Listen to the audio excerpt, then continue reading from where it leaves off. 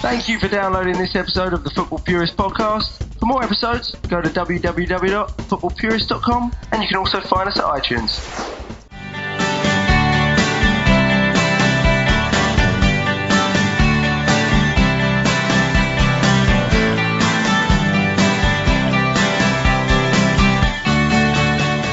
Welcome to the FA Cup winning, history-making, record-breaking, purely Arsenal podcast. I've got Neil Shah with me. How you doing, Neil?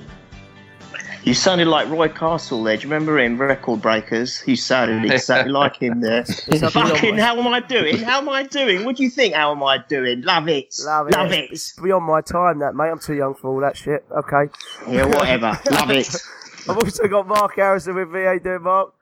I'm ecstatic. I can't really sort of think of any other word, really. And also questioning my my whole football outlook on things, because there was some amazing performances there that I didn't expect, but absolutely ecstatic and pleased for everyone.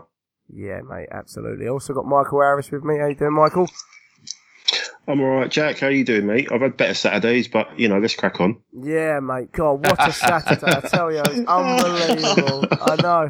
You just can't put it into words. Oh. You can't put it into words. I put my blooming thing on mute there. I wanted to laugh. I couldn't laugh at your response, Michael. There we go. Don't worry. We heard you from afar. But it was absolutely brilliant. I think it was beyond any of our wildest dreams. Mark, I know you were at the game. You boys were watching at home with family members and whatnot, and a few other people that were at the game. But Mark, let's start with you. There was obviously we did a preview podcast in a week trying to figure out the lineup. One thing we didn't figure out was that Wenger was going to stick with Ospina. We thought he'd rotated checking to the FA Cup as well because of the semi-final, but he stuck to his guns on it. We were all pretty shocked about that and somewhat upset. And then there was a few other surprises as well, Ox at wing back and whatnot. How did you feel, mate, going into it? It was a lineup we've never seen before, really. Yeah, I mean, I have to say, and I put my hands up. I was really, really low on it. I looked at the lineup and I just thought, well, it's a case of how many. It was a strange feeling for me yesterday going into a cup final. With a low expectation. We're Arsenal. We're always going into things, expecting big things of our team, and yesterday I really didn't have that feeling. It was a strange way of leaving. When I left going to Wembley, I'm thinking, oh dear, I just hope we don't get beaten and thrashed, and bizarre really. And then when I saw the lineup confirmed, I was like, oh dear, and I think that the Ospina thing especially, it irritated me because we've all been saying that Cech's been playing his best football since he's arrived, and then he does that, and there was a rumour that he had a little knock check, but then you see him on the bench. So it was a very, very sort of low expectation final from me. And the one thing I saw that really worried the life out of me was Per Mertesacker, and he actually has made me question whether I do actually even know anything about this game, because I don't think I've ever seen a performance from somebody that hasn't played for a year like that. It was absolutely astonishing. So just it full of concern, but at the end of it, just full of elation. I'm still gobsmacked by some of those performances yesterday. Absolutely marvellous. Yeah, brilliant, mate. Absolutely brilliant. I agree with you on Per Mertesacker. I didn't have faith, and I really don't, but I really didn't. The lack of game time. His speed weakness, and he never played in the back three. They were saying that constantly before the game, and I was sitting there going, "Oh God, no, this is an accident waiting to happen." But it was incredible. Michael, start of the game, mate. I mean, if you want to touch on the lineup as well, you can do. But we came out flying, and it looked like I watched it again. Chelsea just could not cope with the movement, the way we spread the play. We used the full width of the pitch. It is a big pitch at Wembley, but we used it completely. Made it look so big, the pitch, didn't we? And from the start, it was just an incredible start to the game, Michael, wasn't it? Yeah, it was, and it was a reminder of the game at the Emirates earlier this season where we sort of put them to bed in the first half.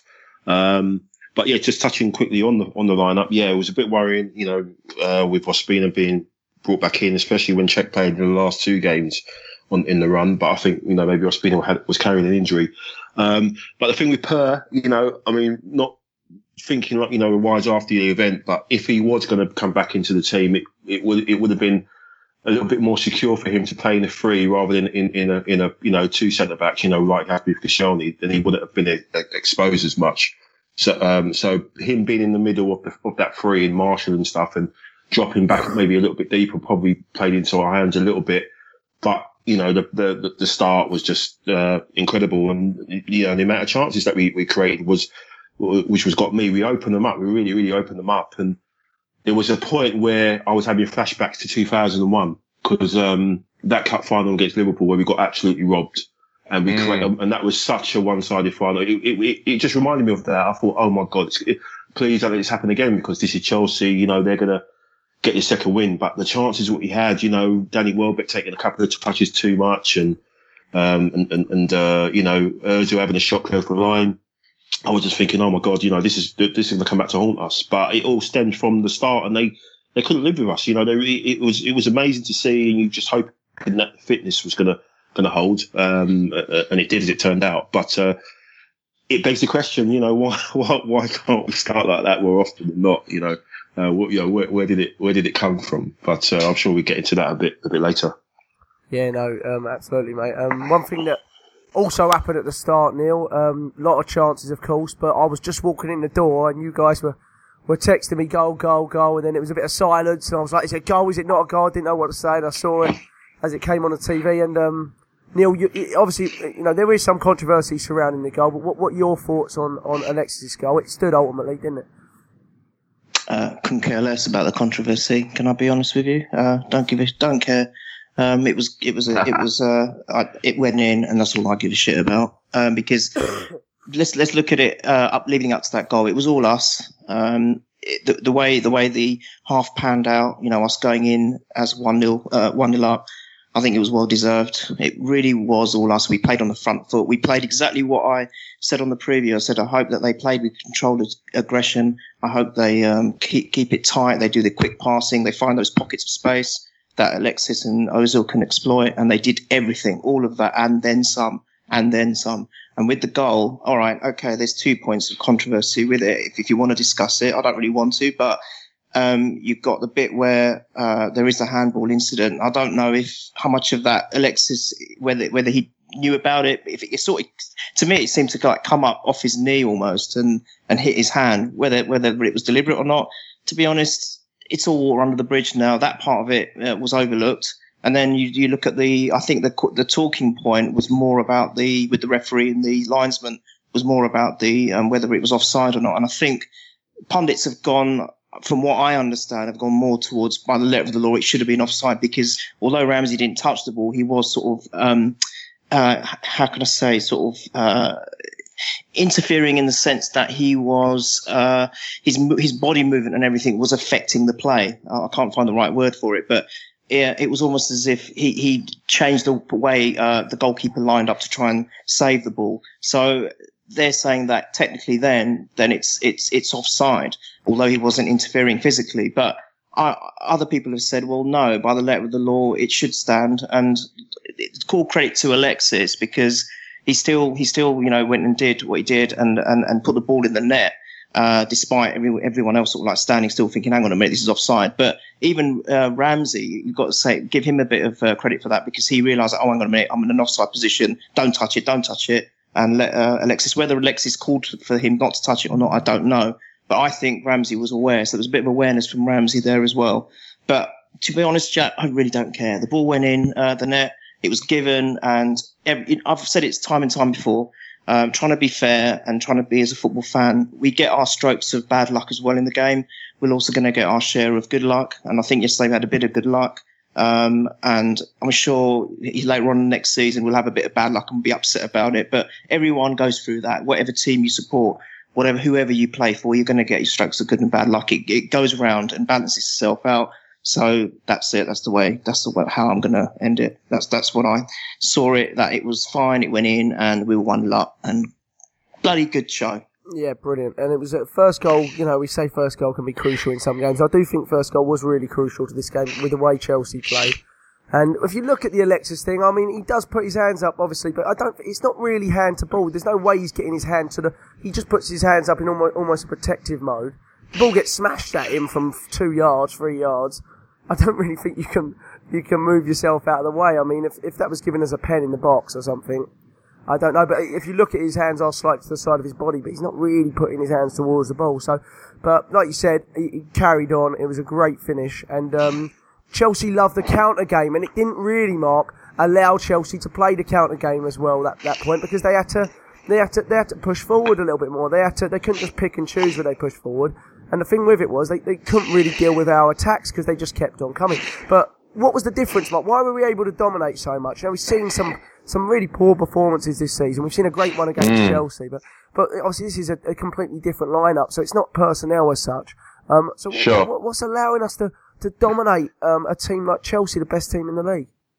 Well, I think just the way we went at them on the front foot, really, Jack. I think, when you start a game like that, when you say, right, we're going to dictate the play and the pace of the match, unless that other team goes with you, then, you've got control. And I think Chelsea made the error of thinking that they were going to turn up and just beat us. And they didn't expect, like we have to put our hands up. We probably didn't expect us to come out with such gusto and such verve. We were fantastic from minute one.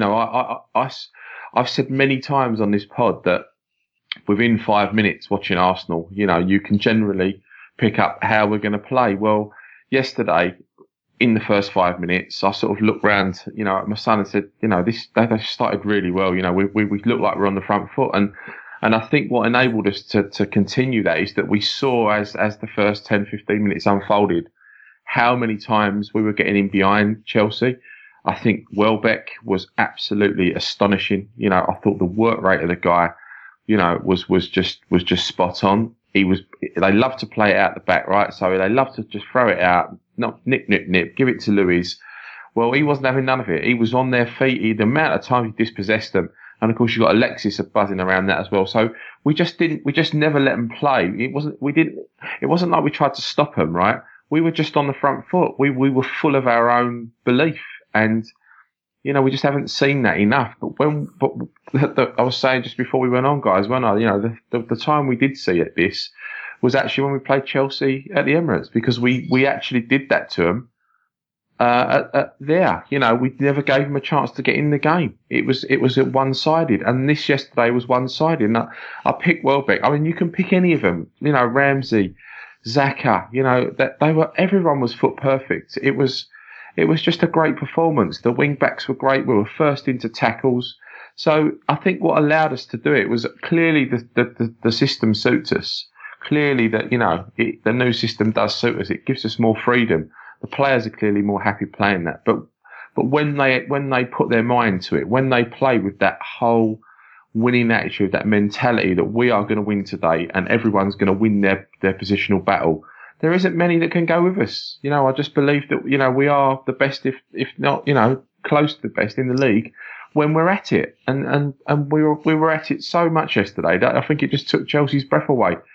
It was just marvellous to see, even when they scored and it was a poor goal, you still felt that, we were going to come back and do something, and the instant reaction was marvellous. So I think the answer to the question really is that we never allowed Chelsea to be in the game. They say, we didn't really turn up, and we didn't. Honest. Yeah, but to me that's not true. We played the best we've played pretty much all season yesterday. And every single player in that team deserves equal share of credit. Just well said. Took my breath away. The performance, and it reinvigorated the fans. I think it's reinvigorated the club to see at the end of a very, very difficult season that we can finish not only with winning a trophy, which is like mad after what we've been talking about the last, 6 months, but to actually finish with such style and such passion from the players. It was marvellous, mate, and it's given everyone a real lift right at the end when we probably didn't expect it. So fantastic. We've just got to take that now into the summer and build on it and come back with that in our minds, So Marvellous stuff, mate. Marvellous. Yeah, absolutely. I think Danny Welbeck's going to be 15% better as well next season with a full pre-season under his belt. Oh, absolutely. After that injury, people with ACL tears, typically they come back better that second season. I think he's going to just, notice sometimes in front of goal he's a little bit rash, a little bit clumsy sometimes. Yeah. Can't get his feet. But everything else, like you say, he's got everything leading up to it is everything we want in a striker, isn't it? It's everything we want in a striker. And Keown's likened his work rate yesterday to, not obviously finishing or anything like that, but he likened his work rate and his stature and the way he played sometimes when on replays. And I wasn't actually against that. I was like, I genuinely see what you're talking about. Technically, obviously, we're not in that zone, but if he can get, his touch back a little bit and start to get his scoring boots on, he could be a proper handful. And there's not a question mark. If Wenger's still there, I think Wenger's going to show huge faith in Welbeck next season. Yes, I agree. And so he should. I think, absolutely. I think I agree with you on that one. But like you said, you could pick out 1 to 11 and could pick out any player, and we'll try and figure out who our man of the match is at some point. Yeah. But another area, Michael, that we've really been worried about this season is central midfield. This midfield we came up against Kante and Matic, and they've been lauded for their performances this season. And we didn't let Xhaka and Ramsey just ran the show, didn't they, Michael? They did. I think Xhaka, again, I mean, as Marcus said, everyone was note perfect yesterday. I think bar one moment where he sort of was a bit slow to turn away and get a ball away and someone intercepted it. I think Xhaka didn't do a single thing wrong yesterday. And as for Ramsey, if you note, that he was obviously involved in the first goal. He's getting in the way. The second goal, he was there, but he was always disrupting things. I think we said a couple of weeks ago in the pod where his performances, the way he was playing was disrupting our team, the way we played, the way, he was just getting in the way. He wanted to play up front all the time. But yesterday, it was what he was doing, the runs he was making, the way he was following the ball in and everything. They just couldn't live with him. Matic and Kante didn't know what to do. We were always getting in behind those two. There was always a gap there. And he just caused them so much confusion yesterday. It was brilliant. And they seem to be gelling. They seem to be getting a lot better the more they play together. And obviously it's the formation as well. It allowed him a lot more license to go forward, knowing there's a bit of defensive security behind. But I've just got to talk about the start of the game and where the mentality of the team was made up for me was when Costa tried to run over Holding, and Holding got up and started pointing at his head to say, like, you're a head case. There's something wrong with you. And he didn't back down. And from that, I thought, this kid's 18 years old. It's a cup final, and there's this thug trying to disrupt him, trying to upset him, and he's not having it. And we just carried, and it went from there. And I thought, go on, son. And we just followed that lead, and we weren't backing down. And it was great to see. And Xhaka, like I said, didn't put a foot wrong yesterday, apart from that little slip up in the first half. He was just immense. And Ramsey, we've given him pelters on there for months, and got to take your hat off to him, man. The guy was superb yesterday, and the finish to be there at that time of the game, in those conditions. To have the cool head to literally head it in was just, fair. He's done it again. 2 match winners, two match winning goals for Arsenal. I mean, I just hope we kick on from there, and all the boys are buzzing. Reading up all the stuff and the quotes. It's all great to hear and everything. And we come back and we just continue. We obviously play them again, and we just carry on with those two in the middle with a couple of additions, hopefully. Yeah, no, I agree with you. I think Holding set the tone, and Mesut Ozil on Hazard as well was a big one for me in the first half. Seeing that a lot, I was jumping up and down when Mesut Ozil did that. I don't know if it was a foul or not. I didn't care. I love the fact that we lost the ball, and Ozil he just he showed the desire to try and get back, and he did all game, Mesut Ozil. And he has been questioned. I've questioned him for it in other games, but I didn't question him at all yesterday. His attitude was perfect. He's got some speed as well, Mesut Ozil, that I don't think he gets full credit for. When we're breaking, I mean, he's on when he starts moving. He's got some proper speed about him, and you know, when he was in on goal and he got cleared off the line. You know, he really showed some speed. And I was like, I thought it was Ramsey because they both got blonde hair now, so I was like throwing me off. But he was great. But you go in at half time, shockingly, Neil. You go in at half time and you're sitting there going, I can't believe I'm saying this, but the game should be dead and buried, and now I'm really upset. And typical Arsenal fan style, you know, we thought we'd be out of it by half time, and here we are worried.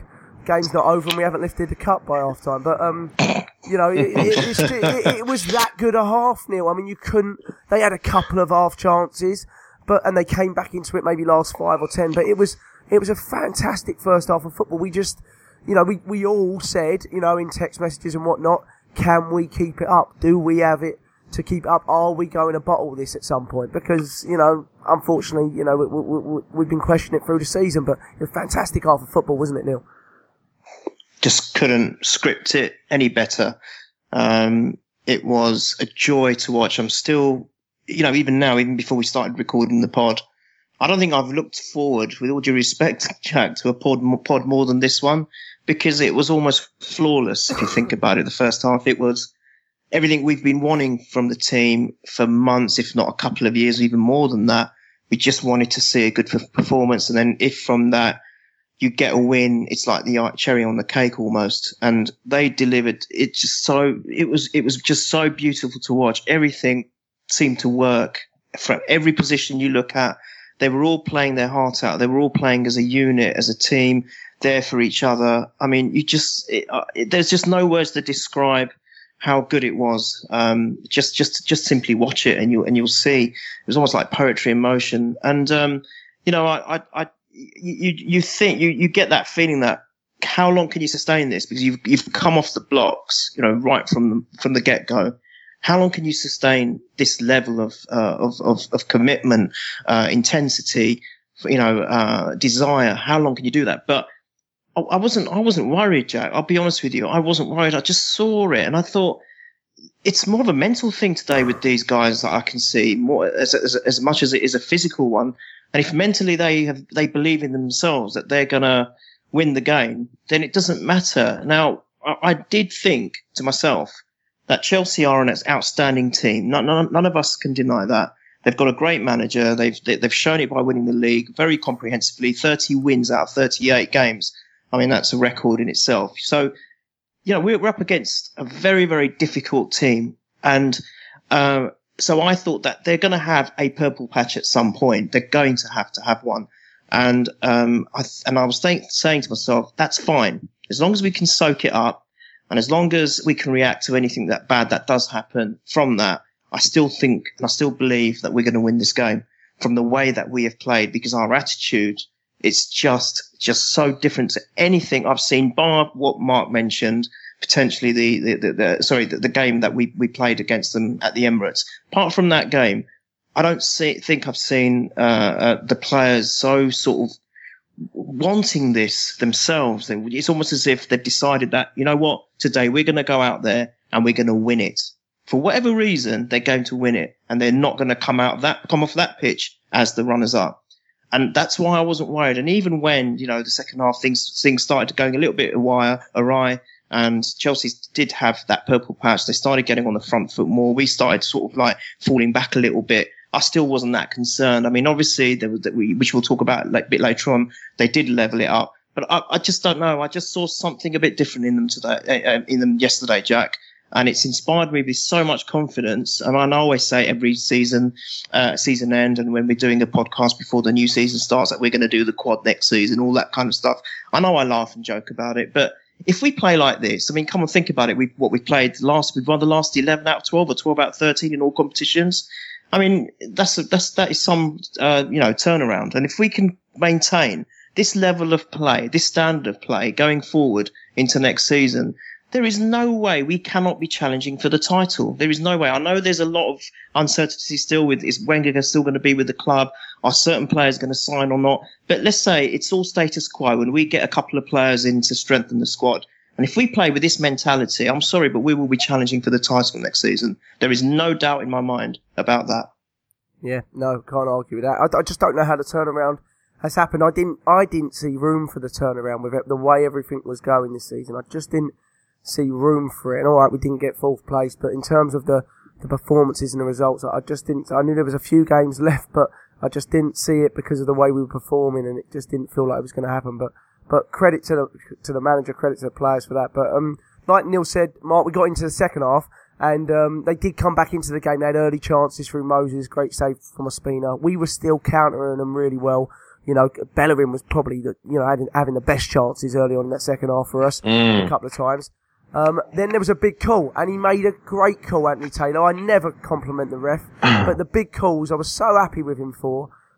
It was a really joke of a dive, and he called it. He stood strong, and he said, "No, I'm not having any of that. Don't care if you're the champions. Get off the pitch." And it was great. I really, really like that. What about you?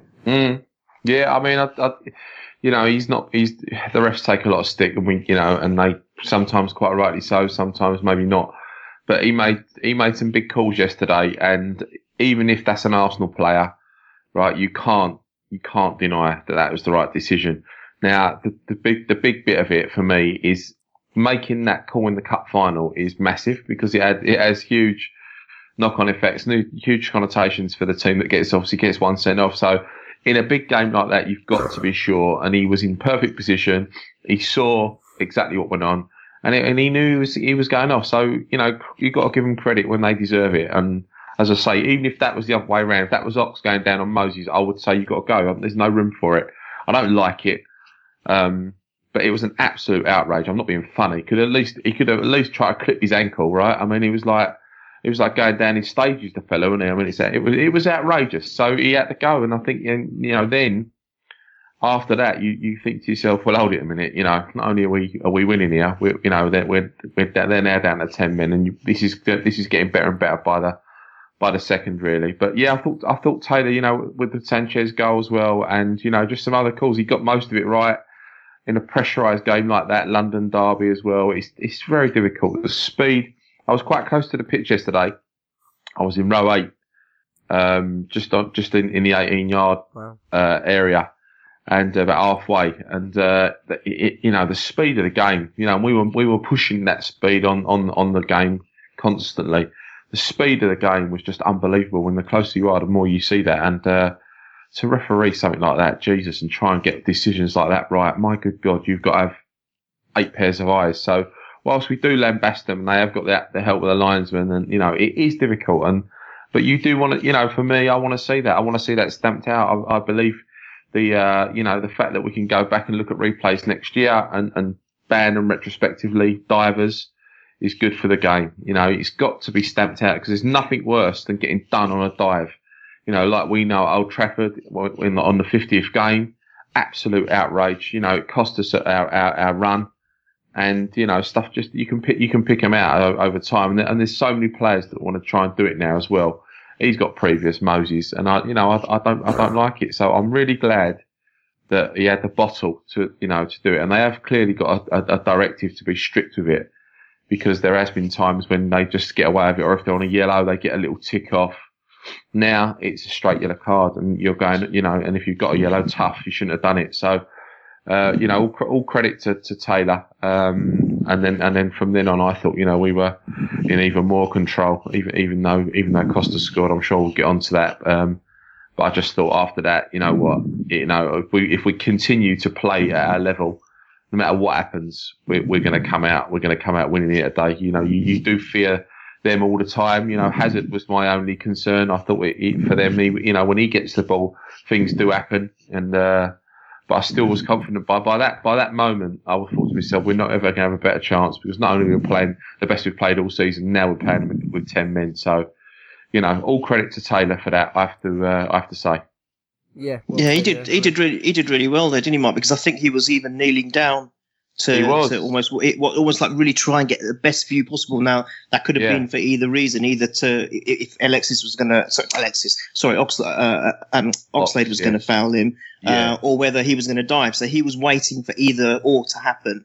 And I think it was a great piece of refereeing. I know we always lambast the referees and not have a good word to say about them most of the time, but I think he got it spot on there. And you're right. I agree with you. If it was Arsenal players as well, I don't like diving. I know Pires was guilty of it a couple of times, and I didn't like it when he used to do it because I thought you don't need to do it. You're such a great player. You don't need to be doing that. You don't have to bring that ugly part of it into the game. And I just think it's great. It's just very much like the red card that Koscielny saw the other day. You know, it was a red. We can't argue against it. It was a red card. He done wrong. That's it. End of. So I think, you know, we try and be fair. It's not because it's Chelsea and when we support Arsenal and it's the final. And obviously it's great for us, but it was a red card. It was definitely there. And I think that's it is obviously now it's going to be looked upon with more formality going into next season, which I think you're right. It's a great thing to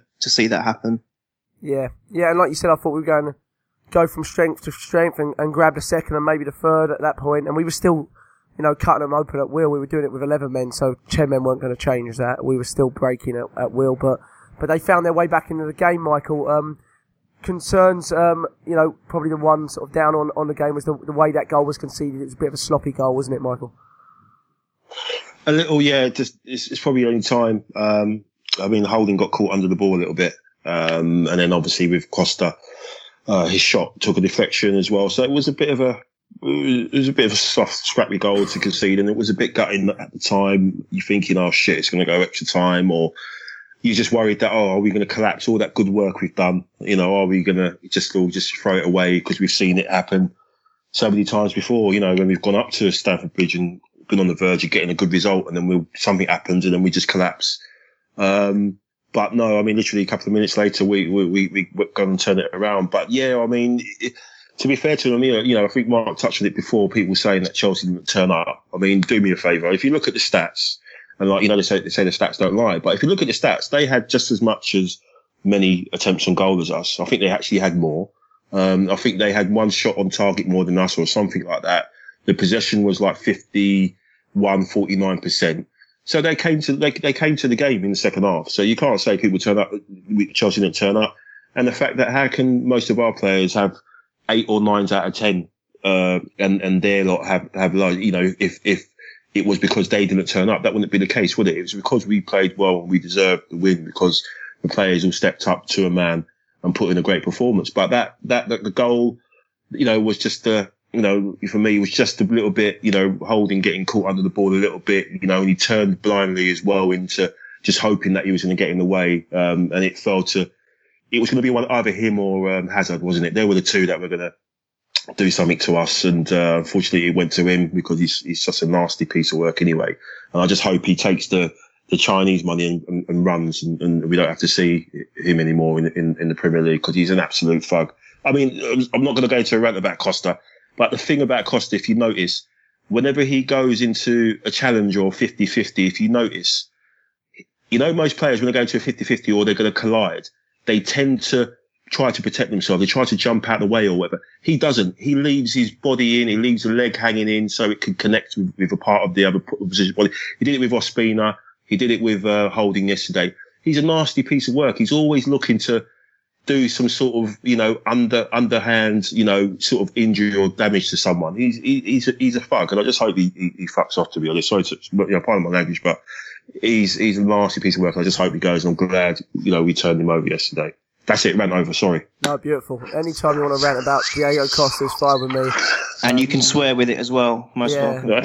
Yeah, exactly. Yeah, absolutely. There was an argument about Ozil, a foul on Ozil before it. I know, Mark, we mentioned that before the podcast and stuff like that. And my irritation was that I haven't watched whether it truly was a foul or not again. I've got to watch that again. Was that I just feel like those are the kind of ones that we never seem to get anyway. You know, you see it on Giroud all the time. You know, players coming up in the back of them, pushing, shoving, and will drop down to the floor. But if it's a foul, it's a foul. And then, like you said, Ospina probably could have done better. But another player we'll get onto at some point, but he did really well, Ospina, other than that, obviously the goal. But he did really, really well, and you know, he's leaving, and we're looking at it going, why are you playing a player that's just leaving? But like, I think one of you boys said before the game, he did the same thing with Fabianski, you know, Wenger keeps the faith with the team, keeps the faith with the players, and then after that, Neil, there was about a 60-second period, which I've watched a lot.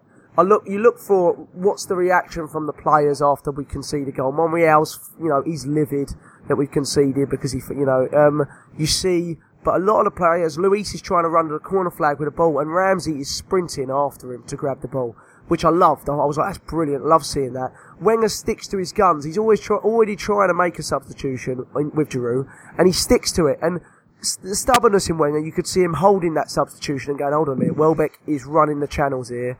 We've just conceded a goal. We need to keep Welbeck on. And he doesn't. He makes the change, right? And it works out perfectly. Neil.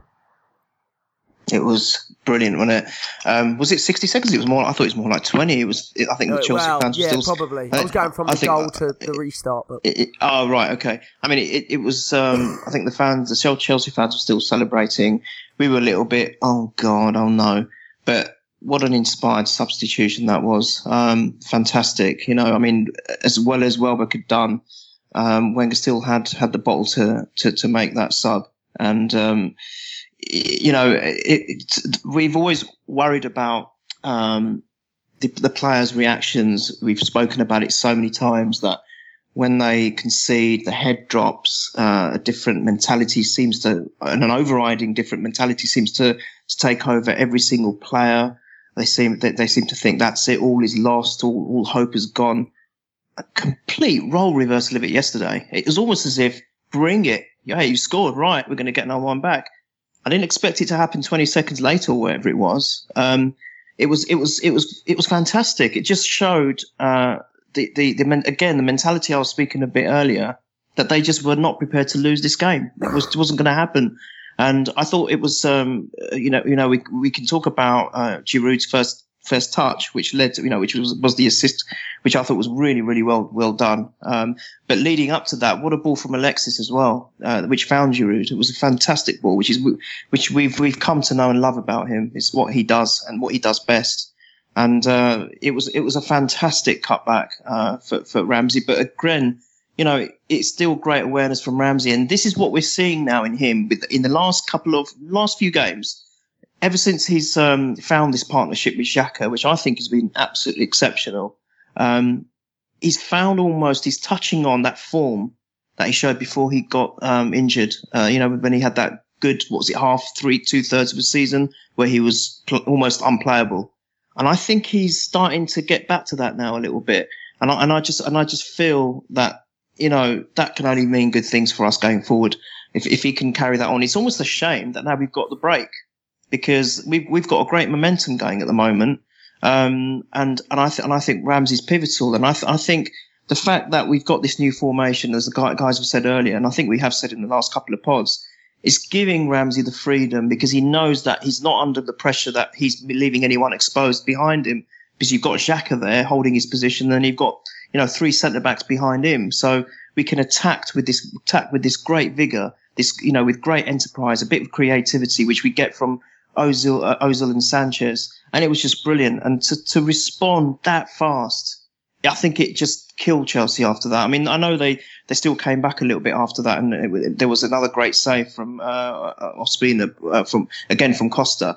But I just think that was a real hammer blow for them. And how that's the most incredible response you can ask for. To respond with a goal immediately. You've been running the show pretty much for the whole game.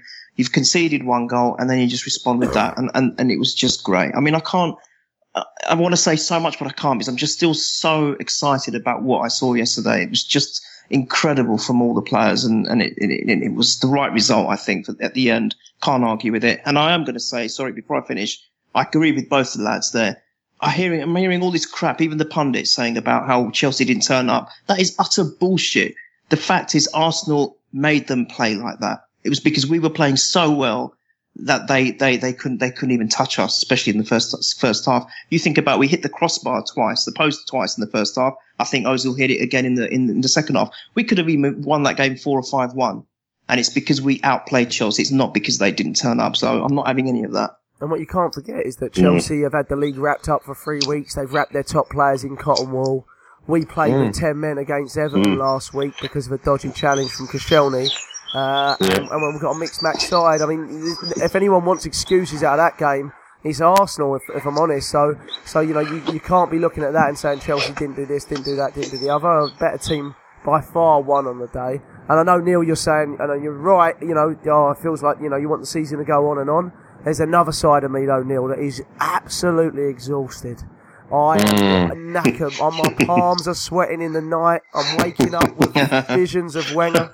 You're right, but I'm quite happy to end the season on this massive high and just let things settle down a little bit, hopefully, in the summer, and then we go again. But we saw it out, Mark. We saw it out, like Neil said, and it was a fantastic finish from Ramsey. If you have to pick out one player that's your man of the match, we got a question, I think, from, I want to say it was Ivor Cannon, I will come to it. But if you had to pick out one of your man of the match, who is it for you? Well, I have to say, I've been fairly critical of Aaron Ramsey. It's not Aaron Ramsey, by the way, but I think he has to have a special mention because I think Neil's right in what he says. He was marvellous yesterday. The Aaron Ramsey that we saw 2 seasons ago, direct, not wasteful in possession, up and down, just unbelievable, and and arriving to score that goal, in front of everybody. I thought a special mention for him because I have given him stick over the season, but he was marvellous yesterday. But for me, I just cannot still believe how well Per Mertesacker played.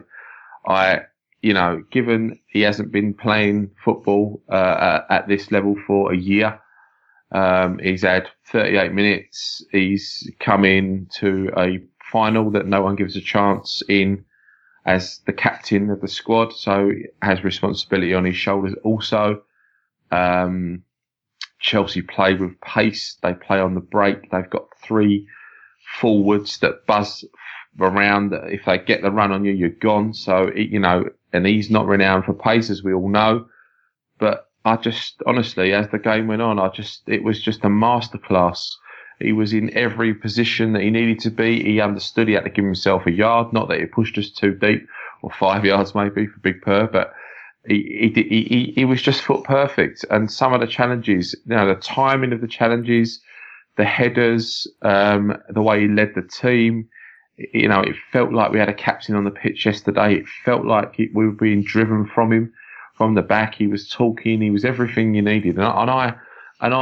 He was for me the biggest worry, and turned out to be the best player on the pitch for me. It was just a performance that I just never thought he could produce. And if you just look at it on the physical side, to play at that level, for a year, and then come into that pressure cooker of a match, and then do that is just phenomenal. Absolutely phenomenal. For me, it's one of the great performances in an Arsenal shirt for many years. It's not about yesterday for me. It's 10, 15 years. I would put that in there as absolutely one of the best performances from a single player, given the circumstances. And also, I would also put that performance in a cup final up there with the very best that I've watched, given, again, the circumstances.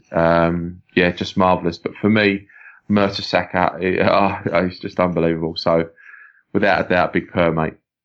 Yeah, it's hard to look beyond him. I mean, I was just flabbergasted. I couldn't believe what I was seeing. Michael, anyone else for you that you were amazingly impressed with? Obviously, Per's got a big shout from a lot of fans, but anyone else? Yeah, Per would definitely be the man for me as man of the match. But no, I just thought Xhaka was again touched it before, which is superb. He was just spraying the ball about, popping it about. You look at Xhaka yesterday and the way he was at the first game he came on against Liverpool, where he was just sort of, I think he got a yellow card after, seconds after coming on or something like that. But, he was just so composed. And again, just showed a little bit of steel and determination. But touching on Per with what Mark said, I don't know if you guys have seen the FA tunnel cam, where it just goes through from when the teams arrive to half time to full time and stuff. And if you looked at Mertesacker, before they came out, the look on his face, it was just absolute one of pure like focus and concentration. Normally when he comes out, he's a bit, he's almost a bit jovial, a bit joking with the opposition captain and stuff like that. But when he came out yesterday, he was solid. He was like, he just had a focus in his eyes, and it was like, this is serious. And didn't look at KO at all, did he? No, he didn't. He was proper focused. I was like, wow, and yeah, like Mark said, he led from the back, or from the front, you could say, but he led from the back, and it was just immense. And I think, as Mark said again, you look at performances. You remember some performances from players, and you go back, and I think as long as we support this club, and for how many years we're around, we'll always remember this performance, and it'll be a standard of future centre backs to mark against. Hopefully Holding will surpass that. But if you look at performances in the past, it's right up there with one of the ones like with Vieira against Liverpool when Henry scored his hat trick, and we looked like we were going to lose the title when he scored that hat trick at Highbury.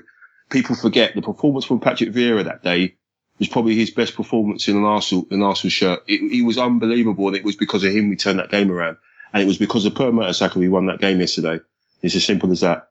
Yeah, I absolutely agree. It was fantastic to see. Neil, anyone special shout outs for you? I mean, you can go from 1 to 11, but anyone specifically? All of them. There you go. You did.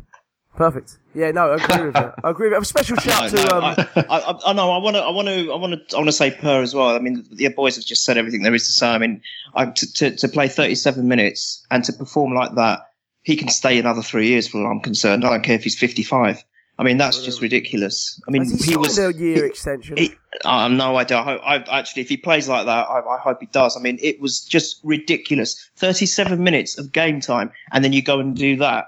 I mean, in a final as well against Chelsea, it wasn't as if we were playing Brentwood, was it? It's Chelsea, and Christ, I mean, his positioning, his awareness, his timing, everything, and not just that. He was then giving the guidance potentially to Rob Holding and to Nacho. I mean, Nacho had played out of his skin. Rob Holding, the game of his life in his young career. I mean, what can you say?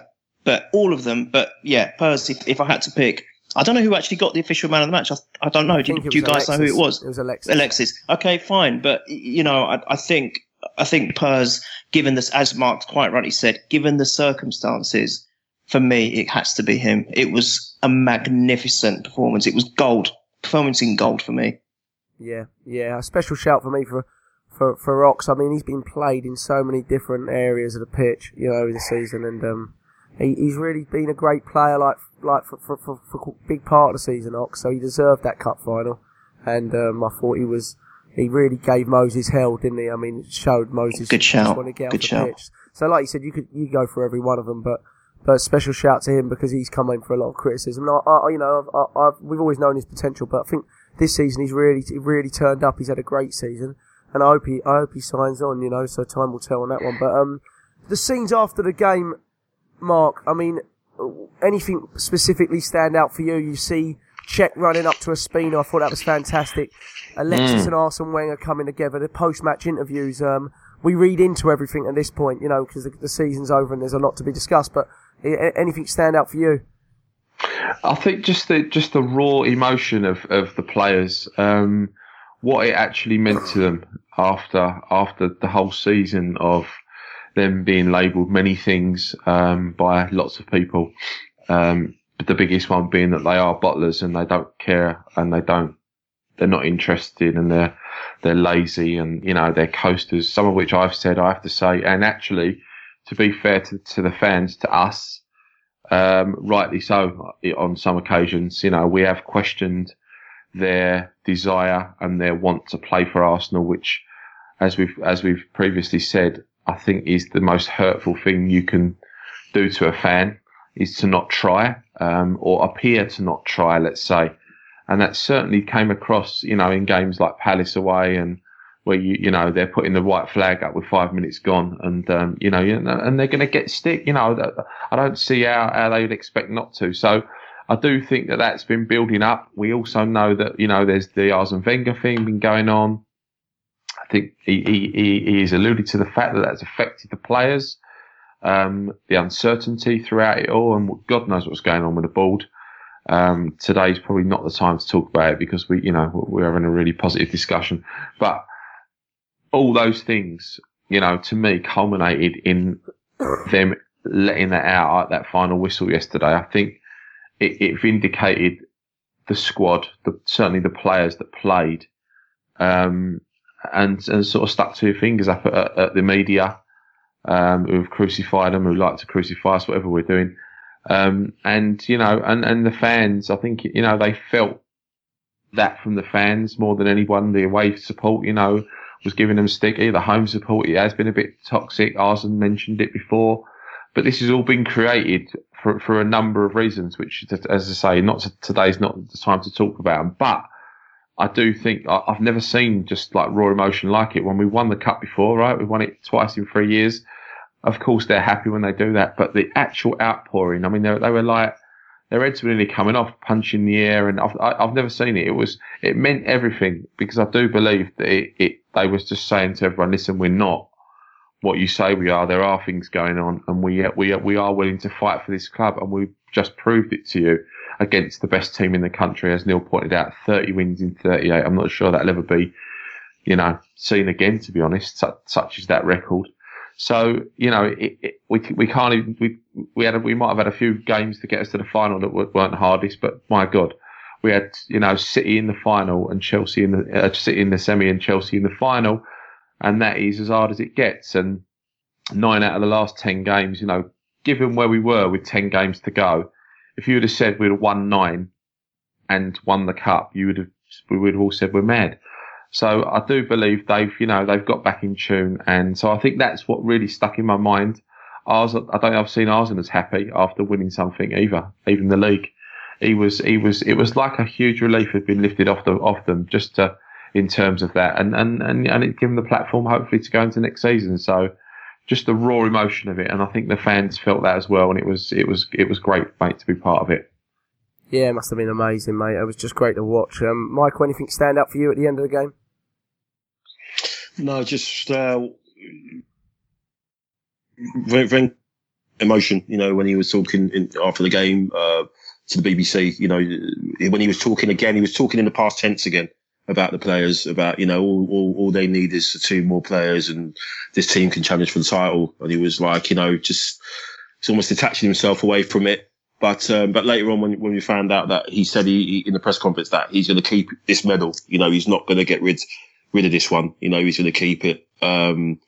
So, what does that mean? Is it just because it's the 7th or, is it because it's going to be his last one? But, I don't know. For me, it was almost like I think I said in WhatsApp. It's almost like he could have said to the guys, "Look, this is my last game, as manager, and just go out there, and make me proud." And if ever, if you're talking about this is the last game for him, if it is his last game, you talk about going out on a shield, because if ever a game encapsulated his legacy and what he's brought to the club and the football and everything, that was yesterday, right?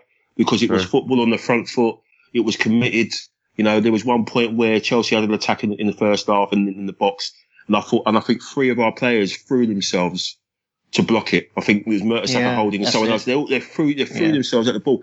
Look, against Palace, that weren't happening against Palace, was it? They were running away from the ball. So if ever a game encapsulated, his legacy and what that man's brought to this club, we saw it yesterday. You had the hearts in mouth moment. The sensational football, creating chances for fun, like it was like 2004 all over again. But for me, I don't know, man. The emotion was, it was really like Mark said, it was really raw. The players were really sort of letting go yesterday, and it was just great to see. And I think of all the finals that we've seen and we've been privileged to see under Isted and previous managers, I think this is probably one of the most ones that's really choked all of us up, got us emotionally, in terms of what we went through yesterday and, what we saw post-match. It was just amazing and literally made you, as an Arsenal fan, burst with pride. How often have we said that this season, where we're proud to, these players, we're proud of these lot? Probably on one hand, and that was the Chelsea game again. Well, one finger. These guys actually, you were bursting with pride yesterday with what these guys achieved, and let's just hope they can actually kick on and just do, have a couple more performances like it, please. Yeah, well said, mate. Well said. Neil, anything to add? Anything specifically in the end of the game scenes that please your eye? They look like a bunch of kids who each of them had been given a PlayStation 4 Pro.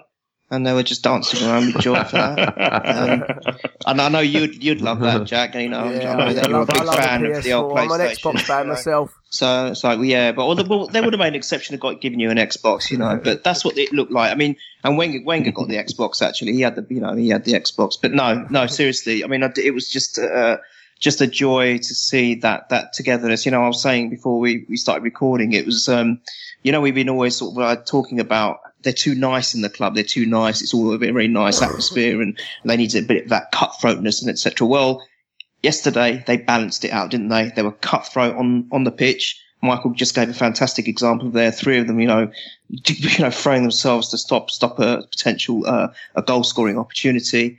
But then when they were on the pitch, they were all loving each other. The moment that stuck out for me, there's 2 little moments, was when Wenger grabbed Alexis and sort of like ruffled his hair. Oh, that was it was such a joy to see that. It was almost like a father and son thing. I loved it. It really touched me. And then to see my man, the beast, Gabriel, doing his thing. Oh my funny. God. Pretty oh funny. My God. On one leg, as Mark said, a pogo stick. I mean, I'm sorry, I'm going to swear now. The culmination of everything, the way they were laughing, joking, jumping on each other, punching the air. Come on, have some of that. How about that? All of that stuff. The stuff that us fans have been longing for, some of the stuff that us as fans have been wanting to participate in and see that and have it come out of us. And as you said, Michael, pride, big word there, massive. We're finally proud of that team, that collective. It was brilliant, Jack. There's nothing I can fault about yesterday. As soon as we finish the pod this evening, I'm going to sit down and watch it again. I really want to watch it again and watch all the stuff on the Arsenal media website, the Arsenal player. They'll have all the behind the scenes, dressing room scenes. Oh, it was fantastic. I could go on all night about this. This is better than sex. Fuck it. Well, all right. Speak for yourself, son. Well, all right, maybe. Yeah. Well, I'm old. Exaggerate it, ain't you? I'm not a rabbit anymore. Do you know what I mean? That's why it's better than sex for me. All right. I know I haven't been drinking. Don't even start. Hilarious. All right. Well, on that note, we'll go to fans' questions. That's a good linking. Yeah, it's good linking. I know Neil's got a few things. He loves the fans. So here we go. Let's go to Mark first, because I know you got to pop off pretty soon. I'm going to give you a question. One from @Gooner Reverend Phil Andrews gives us great questions sometimes, so appreciate it. Do you think Wenger should be given a new contract no matter what the result? We know what the result is now. He sent it in just before the game. Where do you stand on that now? 5th place, FA Cup. Where do you stand, Mark? That is a powerful question. A great question as well. You know what? I am. Now we've won. Now we've won yesterday and played like that. I personally am either way. If at least now I've got my wish in lots of ways, where if he decides he's not going to, or the club decide, then he goes out on a high, and we should celebrate that. As sad as that would be, it would kill me. I have to say, because I have huge respect and loyalty to the man. I absolutely adore him. He will always be one of my Arsenal heroes. But at least he will go out on a massive high, with his head held high. On the other hand, if he signs, then, there has to be, I think, some structure around that. I do believe that we do need something different next season.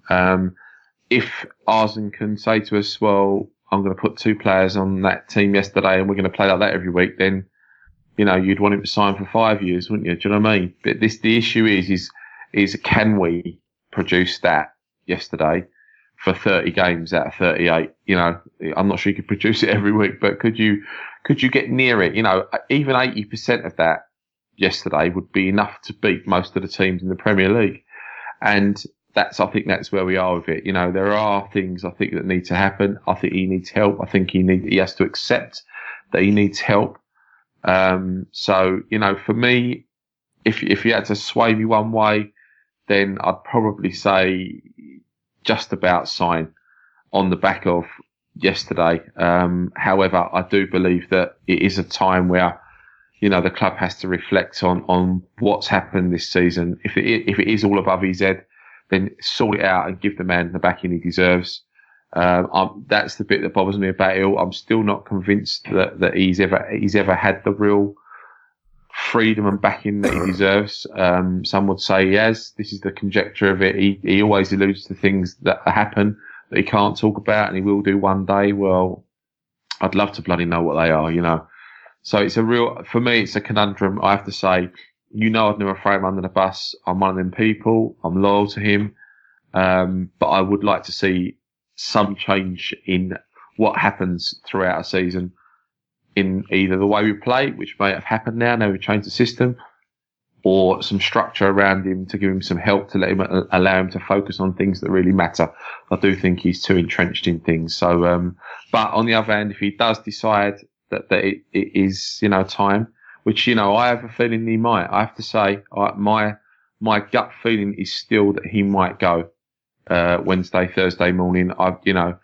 As Michael says, there's been things in interviews and also his body language. I mean, I didn't mention it in the question, in the pod, but I've got a little bit of video that I'll share with you guys after that. I videoed Wenger as he come round past us. He was doing an awful lot of waving, an awful lot of, now you can say, are they goodbyes or I don't know, but I've not seen him do it before, put it that way. I've not seen him do what he did before. I'm not saying this is definite, but I just pick up on the past tense stuff that he spoke about last Sunday after the Everton game.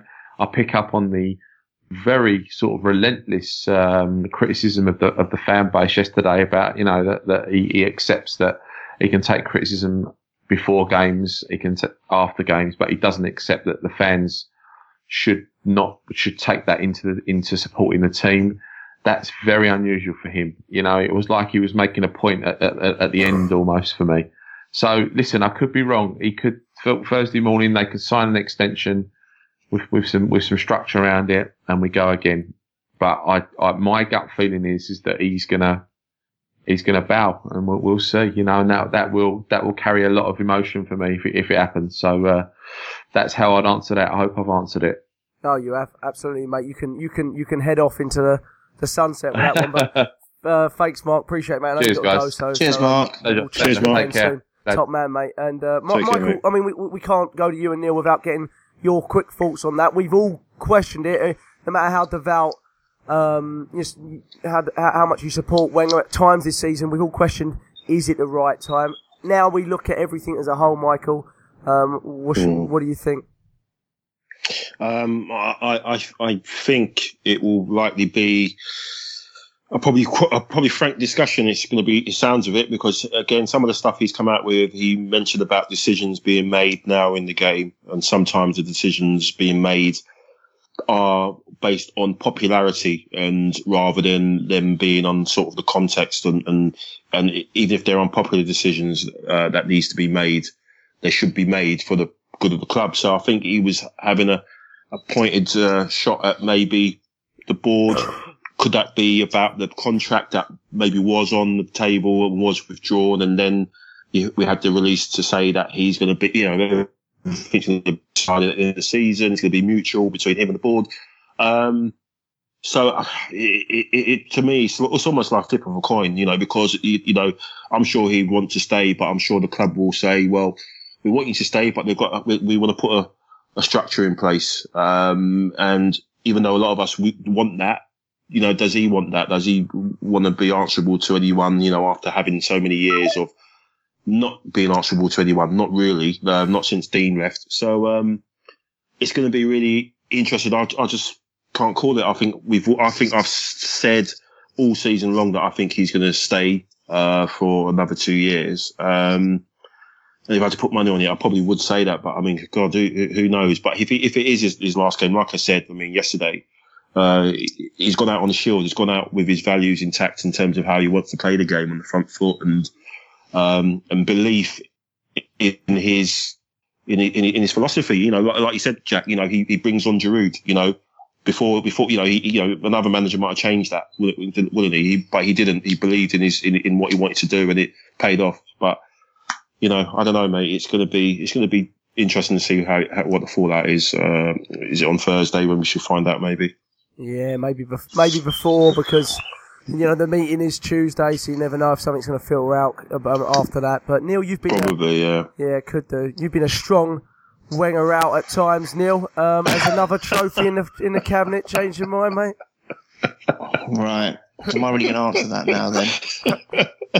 You're like a flipping yo-yo, flippity flop. No, I'm not. No. And actually, I was going to say a few words about your brother John, but I won't. I'll let him come on, and I'll tell him to his face. if you like. But anyway, right. Wenger, interesting.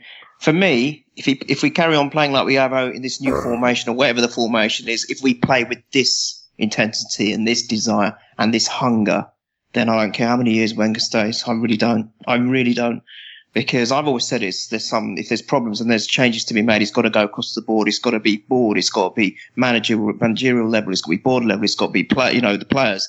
But what I saw yesterday, there were no signs of any issues as far as I was concerned.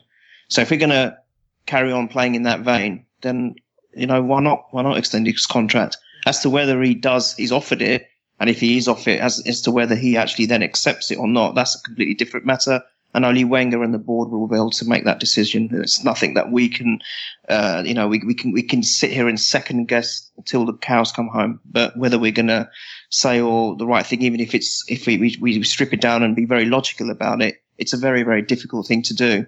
It's quite interesting though, hearing the two lads, Mark's more sort of on the, the thought process that he probably will go, and Michael's sort of been saying that he will stay.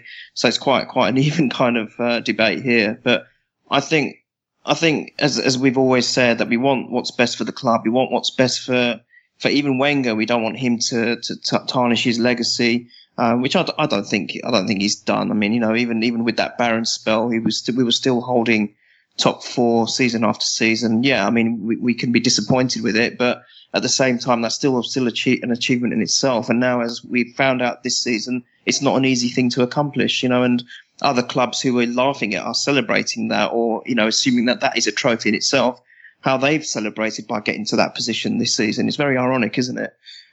So I just feel that, if he was to go, it would be a very, very sad day, really sad. But at least he can go out on that high. Mark said it perfectly. What a better game to go out on if he is going to go on, because it's a game that's his whole ethos on how to play football, isn't it? Exactly what we saw on the pitch yesterday. Everything about the purest way of playing football. There couldn't have been a better example of it yesterday. So in that respect, fantastic. But it's going to be for me a really, really sad day, as I'm sure it is for a lot of the fans out there. But yeah, if we carry on playing the way we do, and he's given the reins to push that forward, then why not? Is a change of manager actually going to help the situation? He might bring fresh ideas. It might be a younger manager who's got that exuberance and whatnot, and it could enhance the club in a lot of ways. But again, we're second guessing. We just don't know. So time will tell, and I'm sure by Thursday at the latest, we will all know better. Yeah, absolutely. I mean, my brother was in, don't know how he got in there, like the club level or whatever, but he was sitting in the club level yesterday, and he asked Bob Wilson, and Bob Wilson kept changing the subject. He kept asking him. He said he kept changing it. We saw Liam Brady apparently saying that he thinks Wenger's going to sign a contract extension, and Bob Wilson and Liam Brady were sitting right next to each other behind John and Charlie George. And so they both, maybe, it looks like no one knows, doesn't it? It looks like no one knows other than key people within the club, and maybe it's not even sorted out yet. So we don't know. I'm probably on the edge of thinking Wenger's going to leave, but I'm much more on the edge of wanting Wenger to stay. When we think about this next question, Michael, the next question is at SamIam_21 says, what do you think of a potential takeover by Usmanov, which I think is really, really unlikely because of the relationship between Kroenke and Usmanov. And would his influx of cash be an improvement or detrimental to the club? Would you like it, Michael? And really, I mean, the biggest question is do you think it's even going to happen? Is it going to happen? I think I'm not really got my finger on the pulse for what's happening with Kroenke. I know the stadium, he wants to move the LA Rams back to a new stadium, and I think that's sort of been put on hold. So whether that's going to cost him a bit of money, which he might need to get from elsewhere, so maybe a big bid. I just think maybe with all the stuff what's happening in the US with his expansion move, with his NFL team, maybe that's going to cause him a few problems. Might hit him in the pocket a little bit. So maybe a bid from a bigger bid from Usmanov might make him think a bit about it, something to chew over. But it depends on, again, if someone comes in and shows a bit of ambition, it's got to be matched with, obviously the the man who's in charge and who's going to be the one to identify players. Does that come from a structure, a bigger structure as the team behind the scenes? Is that all going to be on the shoulders of one man? Like it is Wenger. We know that he's not keen on doing that and splashing out big money on players. When he's in a sort of a negotiating battle with someone, he'll rather pick someone who maybe is surplus to requirements. And to be fair, that's what's happened with Ozil and Sanchez. They were sort of surplus to requirements at their respective previous clubs, and we managed to get hold of him because of his reputation and because of obviously how the way he made each deal a bit personal, how he spoke to both players. So it would be nice to have someone behind the scenes who has a bit of drive and ambition, who owns it, rather than someone who says that he didn't buy the club to win trophies. That's the thing for me. It's how it's the message you put out there. And for me, Kroenke, ever since he's come there, his message has not been the right ones, really. He's fortunate that he's overseen three cup wins, but Usmanov looks like he's someone who will back whoever is in there, but obviously with the understanding that you need to deliver, you need to win trophies, and you need to be accountable for stuff. So I think it would be healthy, it would be good, but again, is it going to happen? I think Kroenke is quite stubborn, but I think with what's happening back home, I think if he's going to be losing money, and you can see maybe a 2 billion or just under 2 billion offer for the club, it might be too hard for him to turn down in terms of how much it was worth when he bought it, which was about £750 million. So it'll be a massive profit if he did decide to sell up. So that's going to be something to keep an eye on as well, isn't it, over the summer? Yeah, that will be very interesting. A lot of possible changes, so be interesting. Ivor Cannon asked about our man of the match. He says Ramsey. We all said Mertesacker, but hard to argue with anyone that you picked from that performance yesterday. Neil at Jimmy Turner at JT Wiki 6 says, love Arsenal, but not entirely convinced that this squad can get us back into the Champions League. Thinks we need at least 4 proven players. If we kept everyone together and they played like that, I don't think we need 4 proven players personally. But what about you? I think we just need potentially a striker and a powerful centre midfielder. I think we've spoken about it before, off the pod and on the pod. I think that's probably all we need. The defence, if everyone's fit, I think is okay. We potentially may need a goalkeeper as well. If you didn't think of that one. If it is to be Ospina's last season with the club, but if Szczesny comes back, then, and I hear that he's been doing wonderful things. We know that he loves Arsenal, so that should be fine. We know him and Cech together, and I think Martinez, I don't know if he's going or not, but when I've seen him come in when he's needed to, I think he's been quite tidy. So defence-wise, of course, we've got Gabriel has shown to been playing really well in this formation. Holding, don't have to talk about, as we know. Mertesacker now, the revelation. If he doesn't step down and he carries on and he gets maybe another year or whatever. And even Chambers there's room for him to come back. So I don't even think defence is any real requirement. I just think maybe in the midfield, we've obviously got Santi, that he's almost become the forgotten man. But what a player he is. But is he going to be able to have a full season, even if he is fit? And then if we do suffer injuries, at the moment, the Rambo Xhaka partnership is working so well. So, you don't want to try and fix something that isn't broken.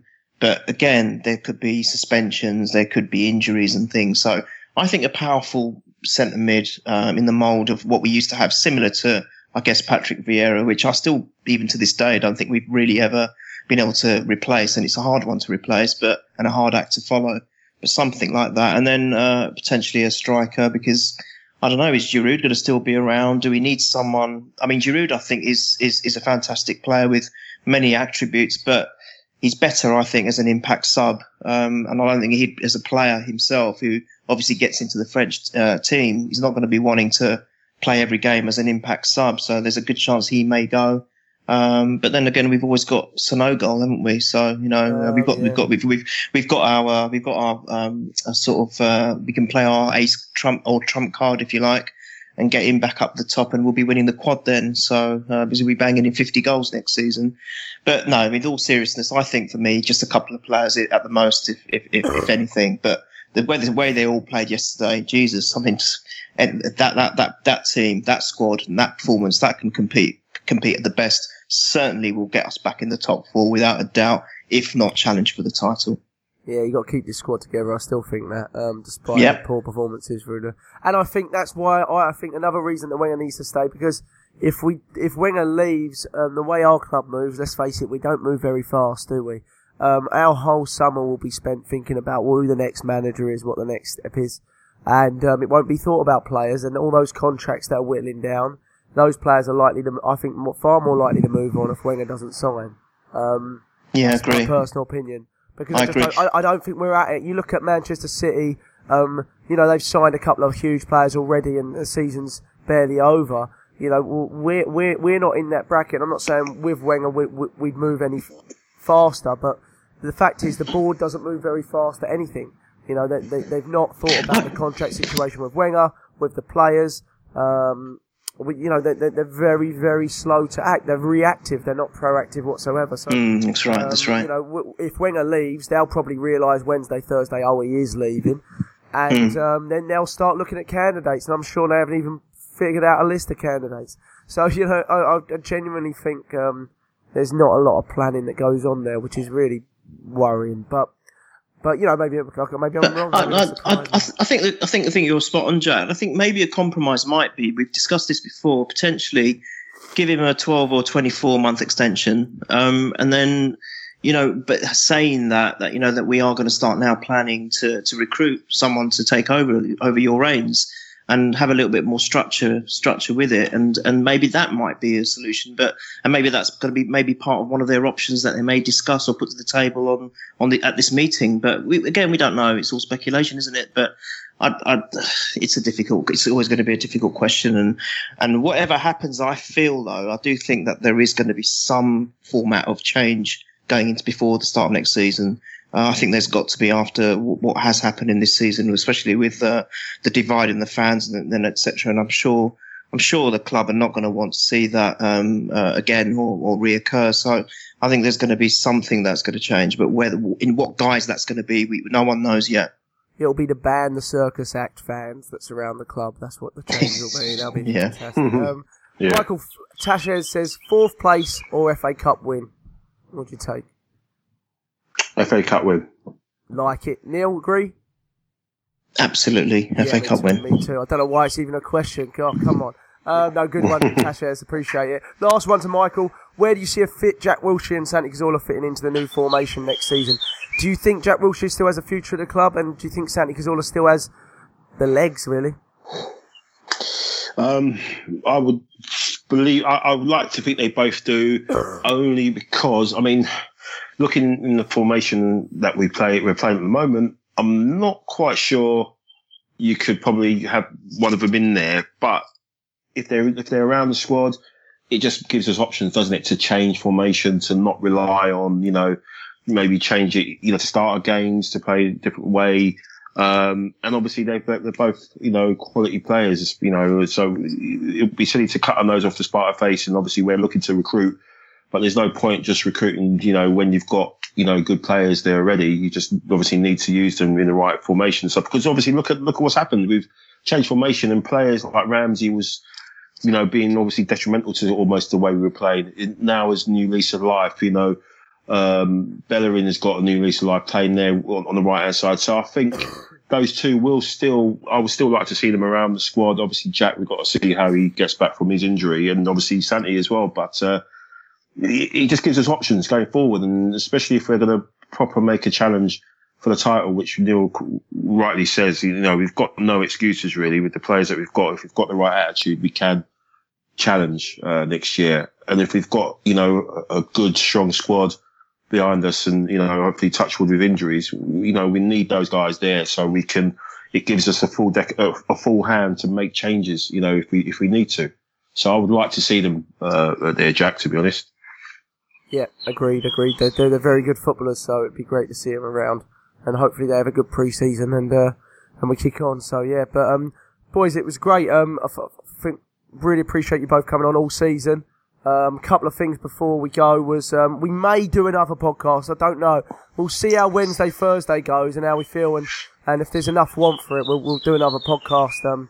Depending on the Wenger situation and whatnot. I get a feeling there probably will be a lot to talk about, but we'll we may do a short one based on that, because there's still a lot going on at the club. Thoughts with everyone in Manchester. We didn't mention the Manchester bombings yet in this podcast. Absolutely. It's tragic, horrible, disgraceful. Sick to my stomach. God, obviously, it's just terrible what's happening. And just to shout out how well it was observed and how nice it was. Yeah, it was amazing. It was brilliant. Yeah. It was so good to see that. And there was a Manchester run today as well, wasn't there? Yeah, that's it. Yeah. But it's lovely when you see two rival fans and opposing fans just unite for something like that. It's so refreshing to see that. I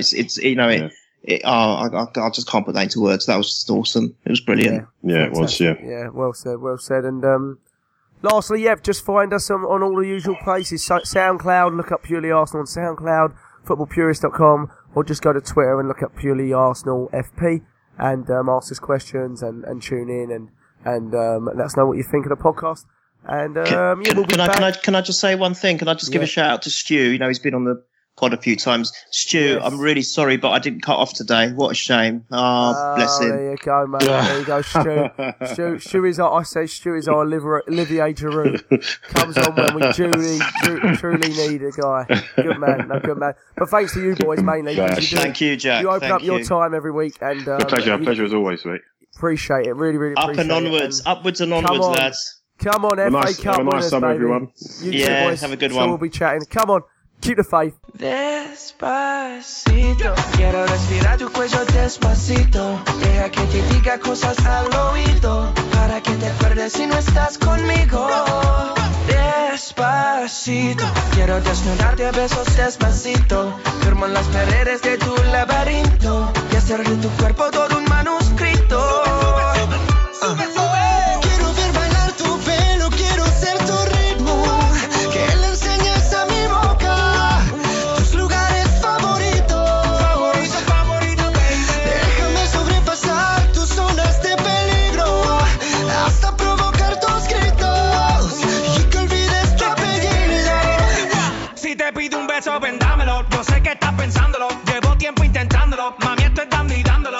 Sabe que tu corazón conmigo te hace bam bam. Sabe que esa beba está buscando de mi bam bam. Me prueba de mi boca para ver cómo te sabe. Quiero ver cuánto amor a ti te cabe. Yo no tengo prisa, yo me quiero dar el viaje. Empezamos lento, después salvaje. Pasito a pasito, suavecito. Nos vamos pegando poquito a poquito. Cuando tú me besas con esa destreza, veo que eres malicia con delicadeza. Pasito a pasito, suavecito. Nos vamos pegando poquito a poquito. Y es que esa belleza es un rompecabezas, pero para montarlo aquí tengo la pieza, oye.